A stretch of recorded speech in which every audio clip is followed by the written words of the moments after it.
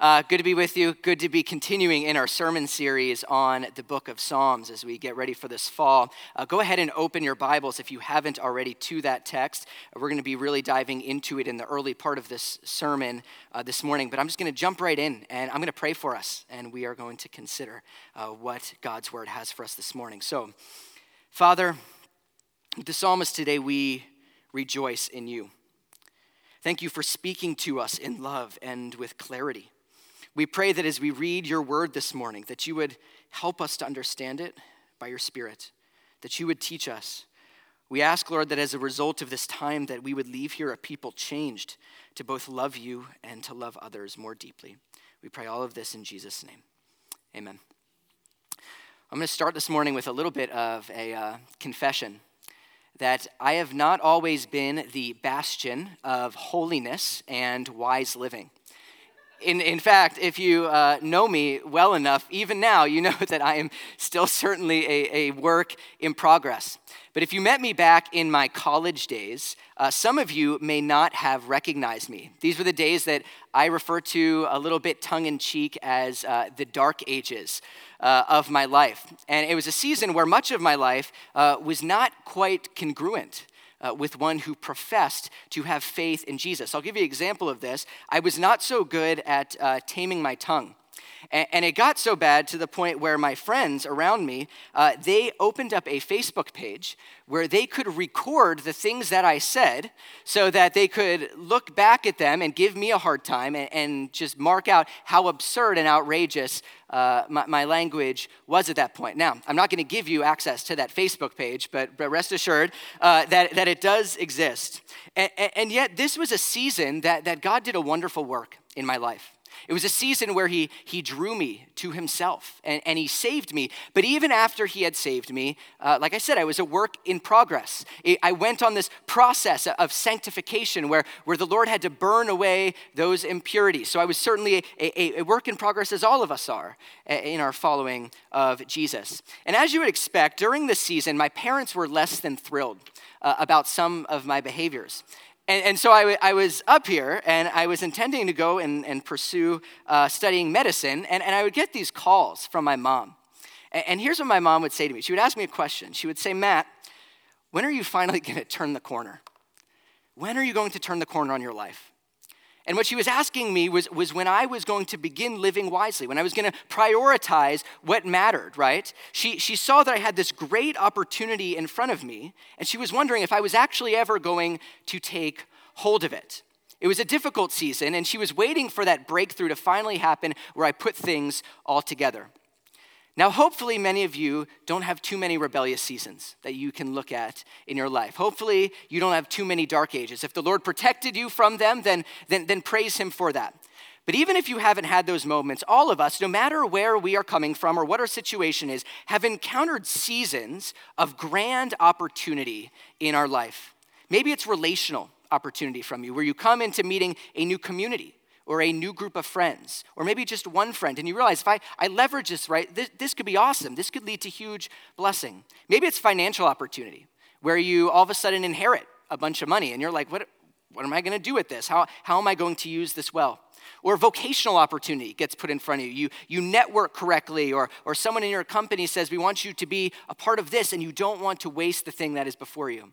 Or maybe if you're a student here, it's educational opportunity. Maybe you're starting high school, or you're starting in college, or maybe you're starting your new job, and there's a lot to learn, and you want to make sure you learn everything there is to know. Whatever it is, we all encounter these seasons of our life where if we go about it rightly and wisely, it could really lead to breakthrough.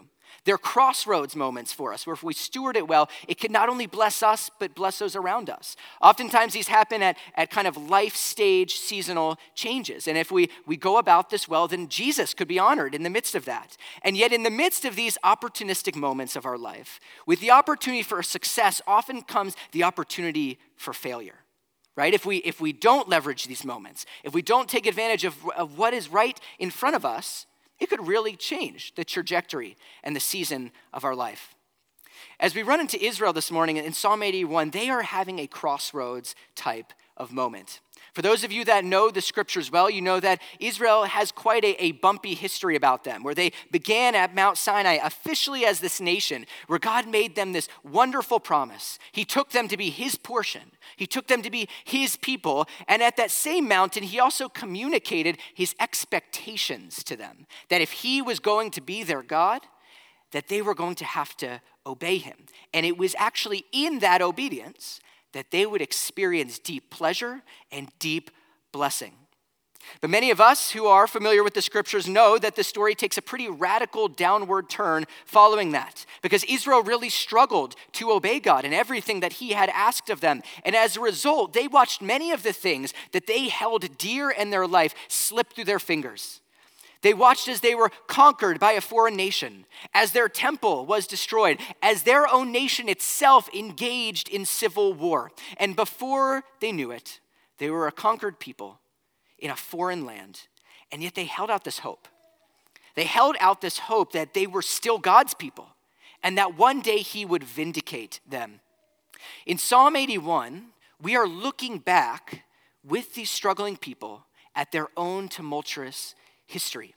And they're going to hear from God that he does indeed still want them. In fact, he is longing for them to come back to him. But he makes it very clear that if they are going to experience blessing, that the same expectations apply. He says if we're going to be in relationship, then there are stipulations to it. And today the Lord asks them, Israel, when are you going to turn the corner?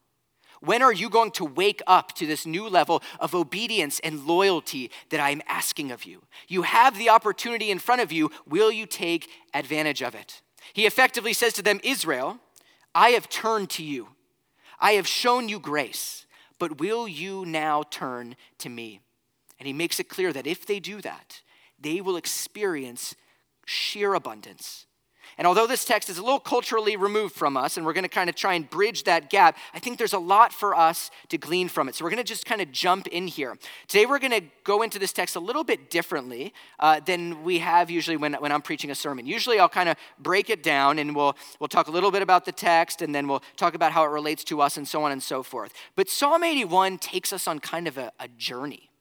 And it's best read when it's kind of seen as a complete unit. And so we are going to go through this journey with these people in one shot. And we're going to look at this text from beginning to end. So stick with me on this, because if you do, I promise you'll get a better glimpse of kind of what the whole text is communicating for us. So we'll look at that, and then we'll consider how it impacts them. And then we'll look at what the text holds for us. So let's start with looking again at verses 1 through 5. So look there with me. It says, sing for joy to the God of our strength. Sing aloud to the God of Jacob. Begin the music, strike the timbrel, play the melodious harp and lyre. Sound the ram's horn at the new moon, and when the moon is full on the day of our festival. This is a decree for Israel, an ordinance for the God of Jacob. When God went out against Egypt, he established it as a statute for Joseph. Let's stop there. So the early part of this text is what we would call a call to worship. And if you have been a part of Elmwood for any length of time, then you should know what a call to worship is, because we do one of these every single Sunday. It's when we get together and we are called to who we are actually going to be worshiping. It's where we set our sights on the one who is in fact worthy of worship. Usually Peter will say something in the beginning, and then we'll have a scripture passage to kind of set our sights on God himself, and then we'll engage in worship through song. And so that is exactly what is going on here. However, this text seems to allude to the fact that this was not just any ordinary worship gathering that Israel was coming into. It was not just any ordinary situation for them. Because look at verse 3 with me, just literally look at the text when it talks about the new moon and when the moon is full, so the new moon and the full moon. Based on that language, scholars would posit that Israel was probably coming into one of the holiest times of the year. In the Jewish calendar, which is different than the calendar that we ordinarily follow, it's known as the month of Tishrei. If you have any Jewish friends presently, when they get into the high holidays, that is the month of Tishrei. So this is a very significant time for them. And during the month of Tishrei, there were 3 feasts that Israel would engage in. The first one was known as trumpets. Okay, this is the first kind of start to the year. It's known as Rosh Hashanah presently. So if you're familiar with Rosh Hashanah, then you know what trumpets is. 15 days later, they would engage in booths, which is in Hebrew known as Sukkot. And it's where they would celebrate that God led them through the promised land as they lived in tents or booths on the way to the place that God had for them. And in between this was the Day of Atonement. It was the holiest day of the year. It was the time where they remembered their reckoning before God. So if you want to know more about some of that, I don't have all the time to lay that out now. Here's my shameless plug. Come to the adult class. We'll talk more about it, and it's totally worth it. But needless to say, this was a time of deep meaning, a time of deep reflection, and a time of very zealous worship for Israel. And that's the context of what Psalm 81 is calling them to worship him. The psalm is meant to be paired with a very significant moment for this people, and it sets them up for the retelling of one of the most important stories in their history, the story of the Exodus. And that's exactly what is recalled in verses 6 through 10, when it says, I removed the burden from their shoulders, their hands are set free from the basket. In your distress you called and I rescued you. I answered you out of the thundercloud. I tested you at the waters of Meribah. Hear me, my people, and I'll warn you. If you would only listen to me, Israel, you shall have no foreign god among you. You shall not worship any god other than me. I am the Lord your God who brought you out of Egypt. Open wide your mouth, and I will fill it. So if you've been around Elmwood, then you know that we actually talk about the Exodus quite a lot, probably more than is actually healthy. Probably like 15 to 25% of our sermons, the Exodus event comes up. But there's actually a reason for that.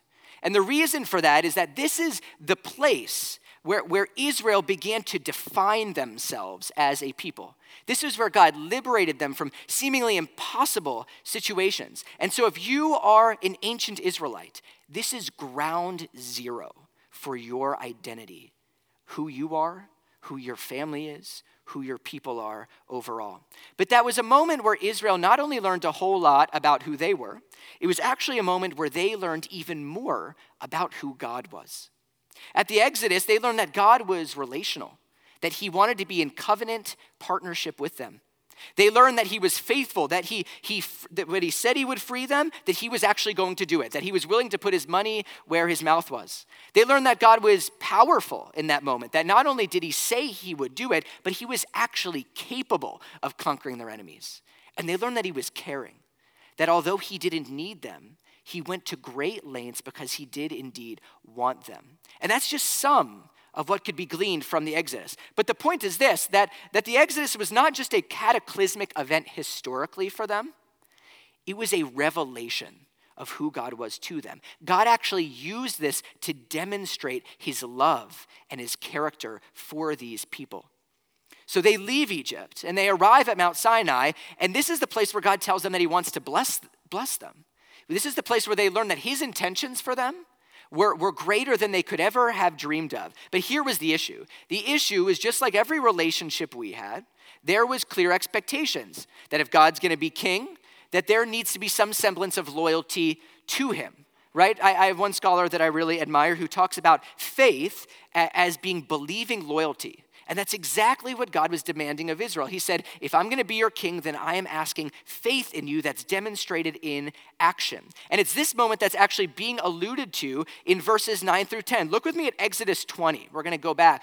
It says, God spoke, I am the Lord your God who brought you out of Egypt, out of the land of slavery. You shall have no other gods before me. You shall not make for yourself an image in the form of anything in heaven above, or on the earth beneath, or in the waters below. Think about that, and then just hear what's being said in verse 9. You shall have no foreign god. You shall not worship any other god. I'm the Lord who brought you out of Egypt. It's a clear echo of the expectations that were being put on God's initial people here. And then needless to say, Israel was super excited to get on board for what God had for them. Look at Exodus 19 with me. It says, if you obey me fully and keep my covenant, then out of all the nations you'll be my treasured possession. Although the whole earth is mine, you'll be for me a kingdom of priests and a holy nation. These are the words you are to speak. So Moses went and summoned the elders and the people, and here's what they said. We will do everything, verse 8, that the Lord has said. Keep in mind, this is before they even know what God expects of them. They're just psyched about it. They just want to be a part of it, and they think that they are ready for what lies ahead. So this is an enormously exciting moment that is being recalled in Israel's history as we're looking at today's text. But that is just part of the history. And this is where things get pretty complicated, because the next part of the psalm records what actually happened once they got on board here. Here's what it said. But my people would not listen to me. Israel would not submit to me. So I gave them over to their stubborn hearts to follow their own devices. So a moment of great promise leads to a situation that clearly didn't go as they would have hoped. Because despite what God wanted of them and from them, this faith and this trust expressed in loyalty to him, they rejected God as their king. And the scariest part of all of that was that God honored their decision not to honor him. He respected their decision to walk away, and that led to enormous ruin for them. And yet that is not where the psalm ends, is it? That's just a glimpse into what happened. But how does the psalm end? It says, if my people would only listen to me, if Israel would only follow my ways, how quickly I'd subdue their enemies and turn my hand against their foes. Those who hate the Lord would cringe before him, and their punishment would last forever. But you would be fed with the finest of wheat, with honey from the rock. I would satisfy you.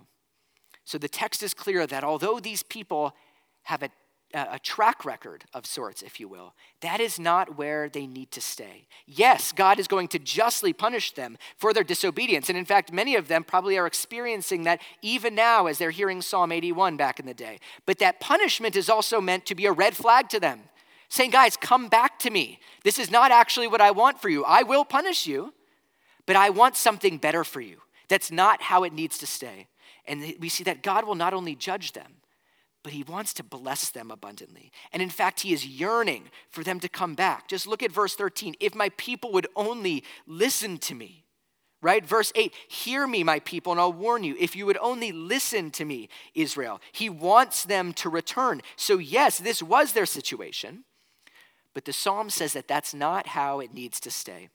So let's review, because I know that's a lot. So we begin with a call to worship.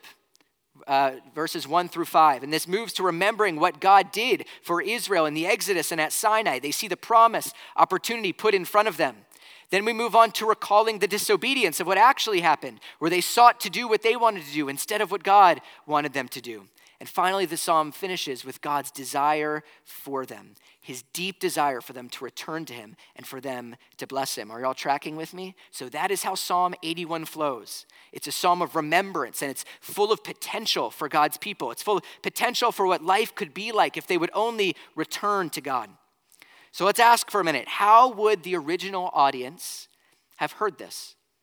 What would this have done in them as they were reciting this, being led by the priests, most likely in exile at this point? Let's put ourselves in their shoes for a moment. Let's remember that this original audience, like us, was looking back at this Exodus moment. This was not a present thing for them. They were hearing this psalm, and they were recognizing that this was part of their family heritage. Right? They were not there when the Red Sea parted. They were not there when the 10 Commandments were given. This is a trip down memory lane for them. So on one hand, they are being beckoned to worship because of what God had done, that he had freed them from nearly impossible circumstances. But on the other hand, they are being thoroughly reminded that they are a compromised people and that corruption has plagued them through and through. And the fact that they had sought abundant life outside of God had only led to hurt for them. And if it's true the original audience was in exile, then they're actually still experiencing the climax of the disobedience that began with their ancestors here. But what's beautiful about this psalm, especially for these people, is how it ends, right? It describes Israel's disaster, but that's not how it finishes. It finishes for them with what God would do if they would only turn back to him. What I want us to see is that there is an implied invitation in this text for God's people to come back to him. It's not, God doesn't say, you messed it up. Here's what your ancestors did. Here's what you're still doing. And it's too late and I'm forfeiting my relationship with you. That's not what it says. It says, here's what happened to you. And in the midst of that, I still want you. And you are still my people. and there is still hope for you. And so despite this brutal honesty of this psalm, it sets Israel up at a crossroads. They know who God is. They know that he has been and that he will continue to be faithful to them. That's never the question for them. The question that this psalm begs of us is, will they be faithful? And will we be faithful? I want us to think about a couple of the present implications of this for us. I think the first one is this, that worship and praise are not optional activities. I want you to notice how difficult this psalm is on these people, and yet they're still commanded to praise as they enter into it. And it's because they have a very high reverence for who God is, and we should have the same. Because built into this psalm is not a push to blame God for what happened, right? It's not a lament. It's not crying out to God in the midst of this and saying, God, how could you let this happen? No, this is a psalm of recognition that God's people are often very weak people. And it's in his grace that they find that strength, right? This is an acknowledgement that Israel was responsible for the way that things had gone.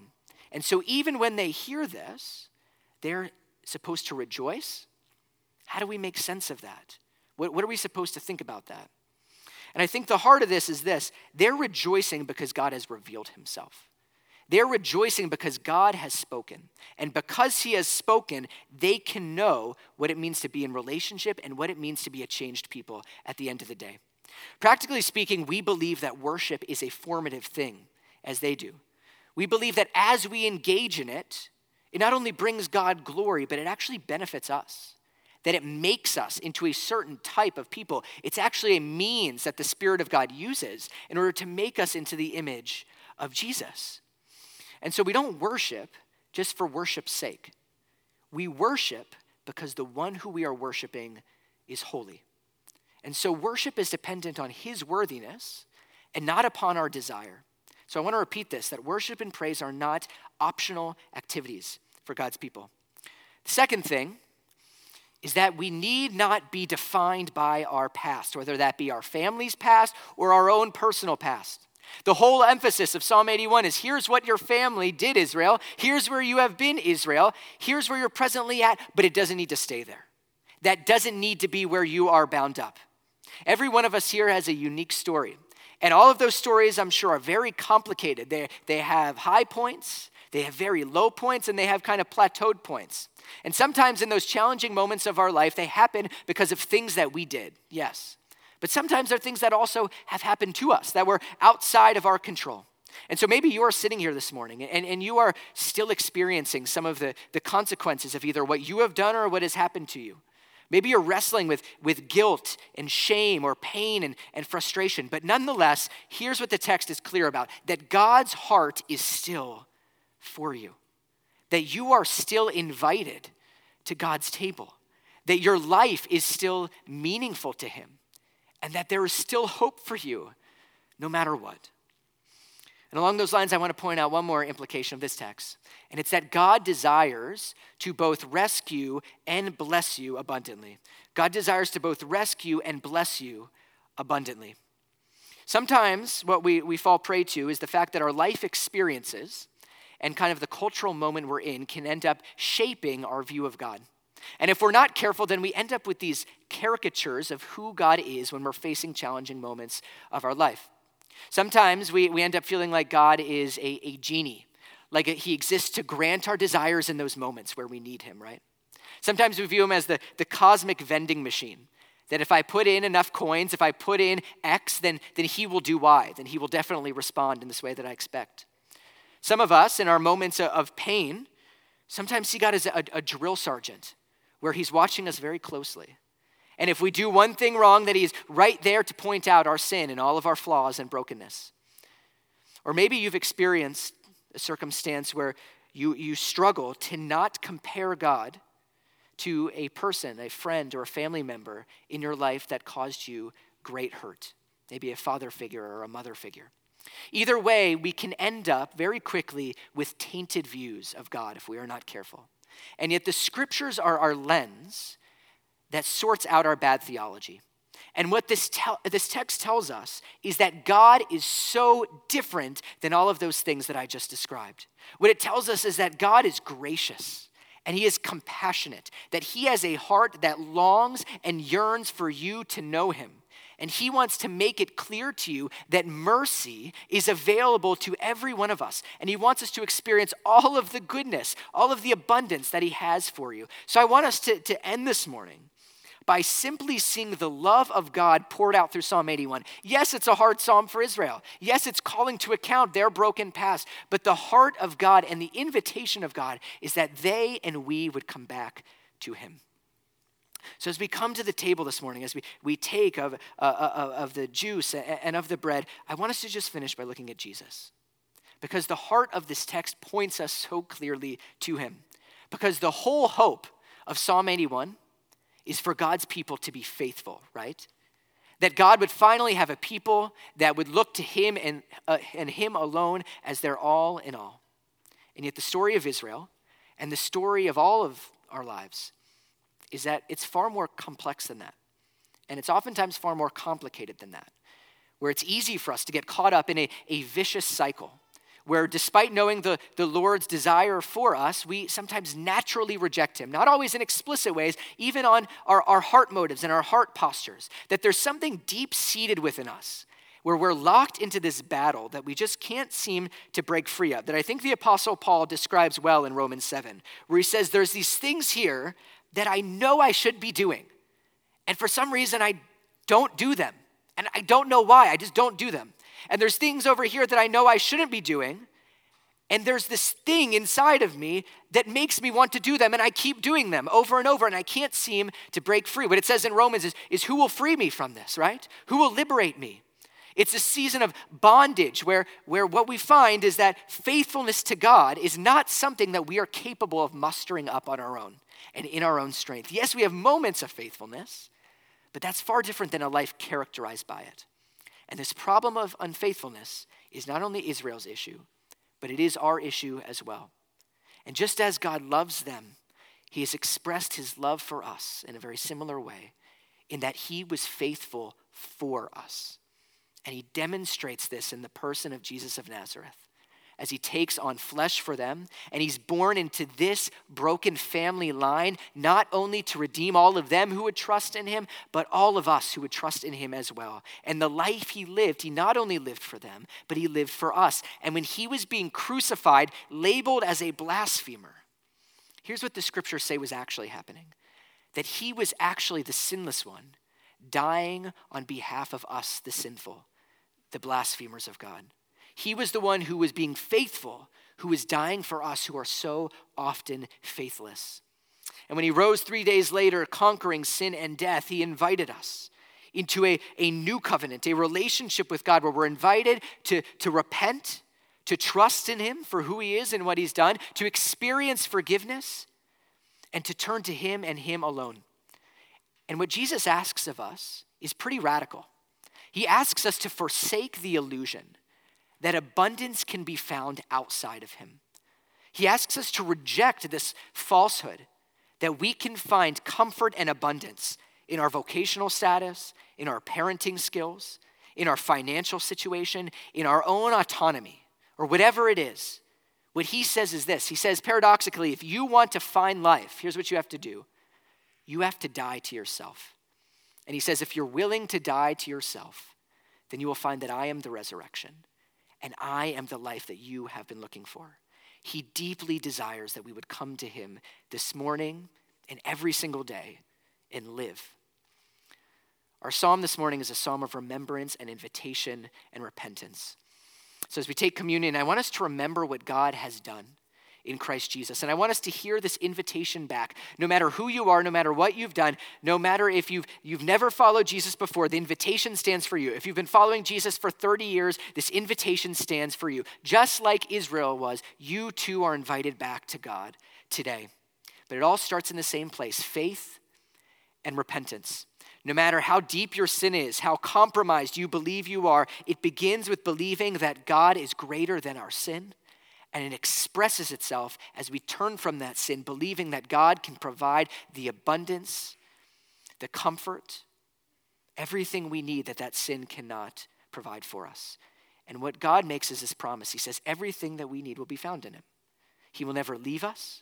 He will never forsake us. And so we take confidence this morning, not in ourselves, but in the God who says this to his people. He says, I am the Lord your God who brought you out of Egypt. I am the Lord who frees you from bondage. And he tells us this morning, just as he tells them, open wide your mouth and I will fill it. Let's pray.